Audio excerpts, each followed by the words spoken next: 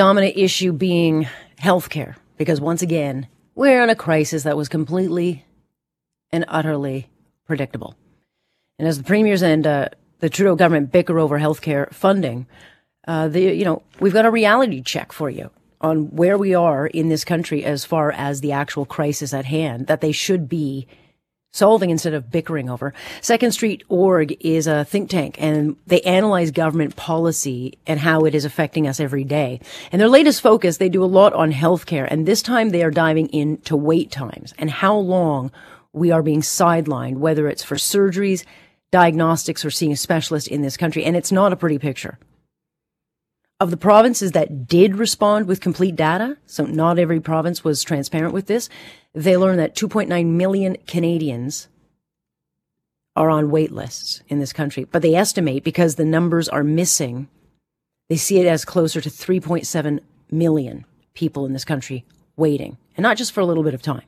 And some of the numbers are shocking. Quebec leads the list with just staggering wait times, but Ontario's right behind with almost 230,000 of us waiting for surgeries now. 460,000 people waiting to get diagnosed, and they did not have full numbers as far as seeing a specialist. But we know those are massive too.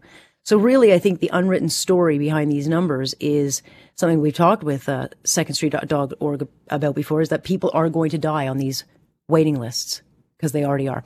Colin Craig is president of secondstreet.org. He joins us now. Great to have you, Colin. And what a timely time for your numbers to come out.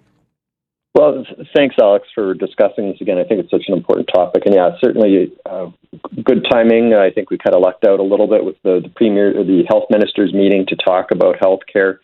It's an important issue because, we have to remember these aren't just numbers. These are people. There's so many Canadians that are suffering in this country on long waiting lists. People living with chronic pain, getting to the point where they have suicidal thoughts. We've heard of that happening. Certainly lots of patients worrying about what happens when they take painkillers for a year or so and what that damage is doing to their body, whether it's their liver or other organs.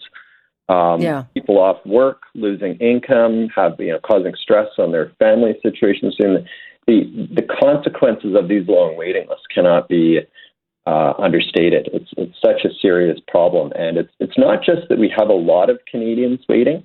And like you said, it's about 3.7 million is roughly where we think this number is at based on the data government's provided.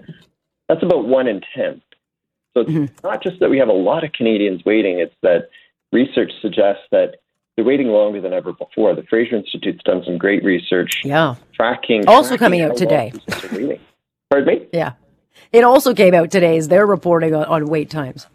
Yes, yeah, exactly. So they've done great research looking at wait times over time, and it's more than doubled since the early 1990s. So we've got more Canadians waiting than ever before, and they're waiting longer than ever before. It's a very troubling situation that we face as a nation. Yeah, well, look, I get stories every single day. I had a caller, Steve, this morning telling me, his wife needed a colonoscopy and waited too long, couldn't get diagnosed, kept getting canceled. And now she's got colon cancer and now they're in chemo and they don't know if she's going to be okay. So there's a lot of people with very treatable illnesses in this country that are not getting timely care. And so essentially we're putting them on wait lists to die. And when you look at the numbers, you go through some of the numbers for Ontario. I went through the Ontario numbers. You got 229,000 people waiting for surgeries right now, 460,000 waiting for diagnostics. And of course, they didn't provide specialist numbers, but I would gather those are extraordinarily high. And then you've got Quebec, which was actually transparent, but their numbers are a disaster. You've got 160,000 waiting for surgery, 793,000 Canadians waiting for a specialist, and 707,000 waiting for diagnostic in Quebec. I mean, this to me is an absolute proof point that we are a failure of a system, not frontline workers, the system. We are structurally, it is a failure without a doubt, and I think that's hard for a lot of people to reconcile, because for years we've been told about how great the system is. And like you said, I mean, there are lots and lots of very good people that work in the system. Doctors, nurses, others that just want to help people. That's why they got into healthcare. I don't put the blame on them. I don't think people, and I think that's where we get conflated, is that people don't want to criticize the healthcare because they think that they're criticizing the nurses and the doctors and all those people that are there. That's not what this is about. It's the system. It's the structure of the system. You're 100% right. And there's lots of good people working in the system. They want to help. And, we hear lots of stories about how they're frustrated because they're working in a system where they can see it's inefficient, it's ineffective, resources aren't being allocated properly. Resources are being rationed often. The government will fund X number of knee surgeries a year. And after that, too bad, you're on a waiting list. And no, you can't go to a private clinic and pay. Like the government has taken a monopoly over so many healthcare services in this country, and yet in many respects they don't want to be accountable for the results. So it just doesn't add up. And if we do, this is the key thing for your listeners that I would stress, is that we can keep this universal aspect that I think just about every Canadian loves, and that is that everyone is covered, whether you're rich or you're poor. We can keep that aspect, but improve the system if we reform things. And sadly, when we talk about doing that, so often special interest groups try to derail that conversation because some of them have it pretty good right now and they're worried about what would happen. So they try to turn this into a discussion about, well, it's either Canada's system or the U.S. system, which is just ridiculous. There's nearly 200 countries on this planet, many that have universal healthcare systems that are performing better than Canada's.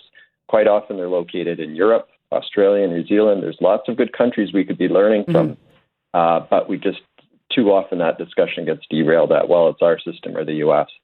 So, well, I don't know if we can deny it now. I mean, when we've got people telling, parents that they can't and shouldn't bring their children to the hospital because they don't have beds or they might not get treatment. I mean, we are buckling here. And when we're at that point, you would think, Colin, at some point it would spark some urgency under, the federal side, the health side. And yet what do we see this week in Vancouver? They're bickering. You've got the Prime Minister judging them for how they tax the, loopholes for taxing the rich.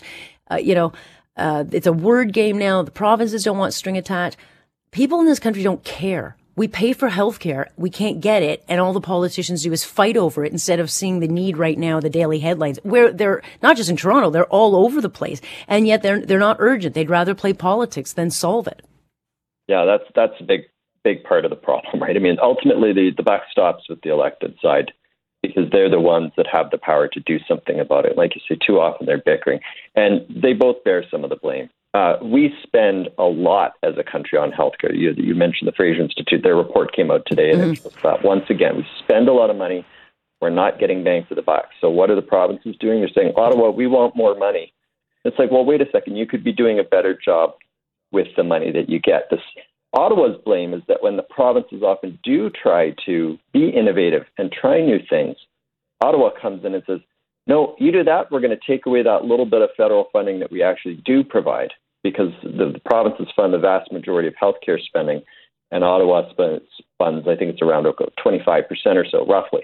So it's a minority share, but the provinces need that money. When Ottawa doesn't like something, they threaten to take away the money. But we do need innovation in this country. We need to be trying new things. Let a province go off and try something new, and if it works, we should all be copying it.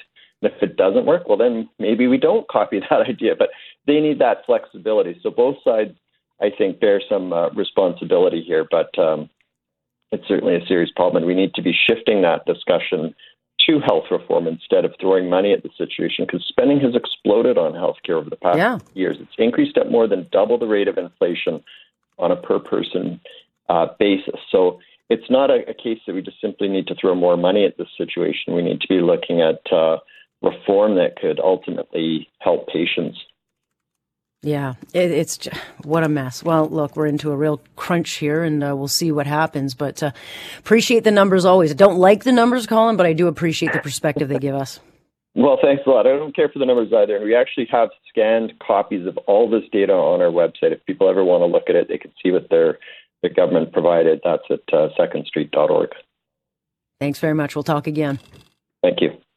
That is Colin Craig joining us. I mean, the reality is the longer we wait on these lists, the more expensive the care gets, or we die, which Colin has given us numbers on that. There are thousands of people, I think the number was just over 11,000, who have waited on waiting lists and just died because they couldn't get timely service. And the reality is, if we don't see action from those in charge, like now, my concern is that nurses are going to even leave more en masse, that they're just going to say, I'm done, I can't do this, or doctors. And then what? So again, stop with the bickering and do your job.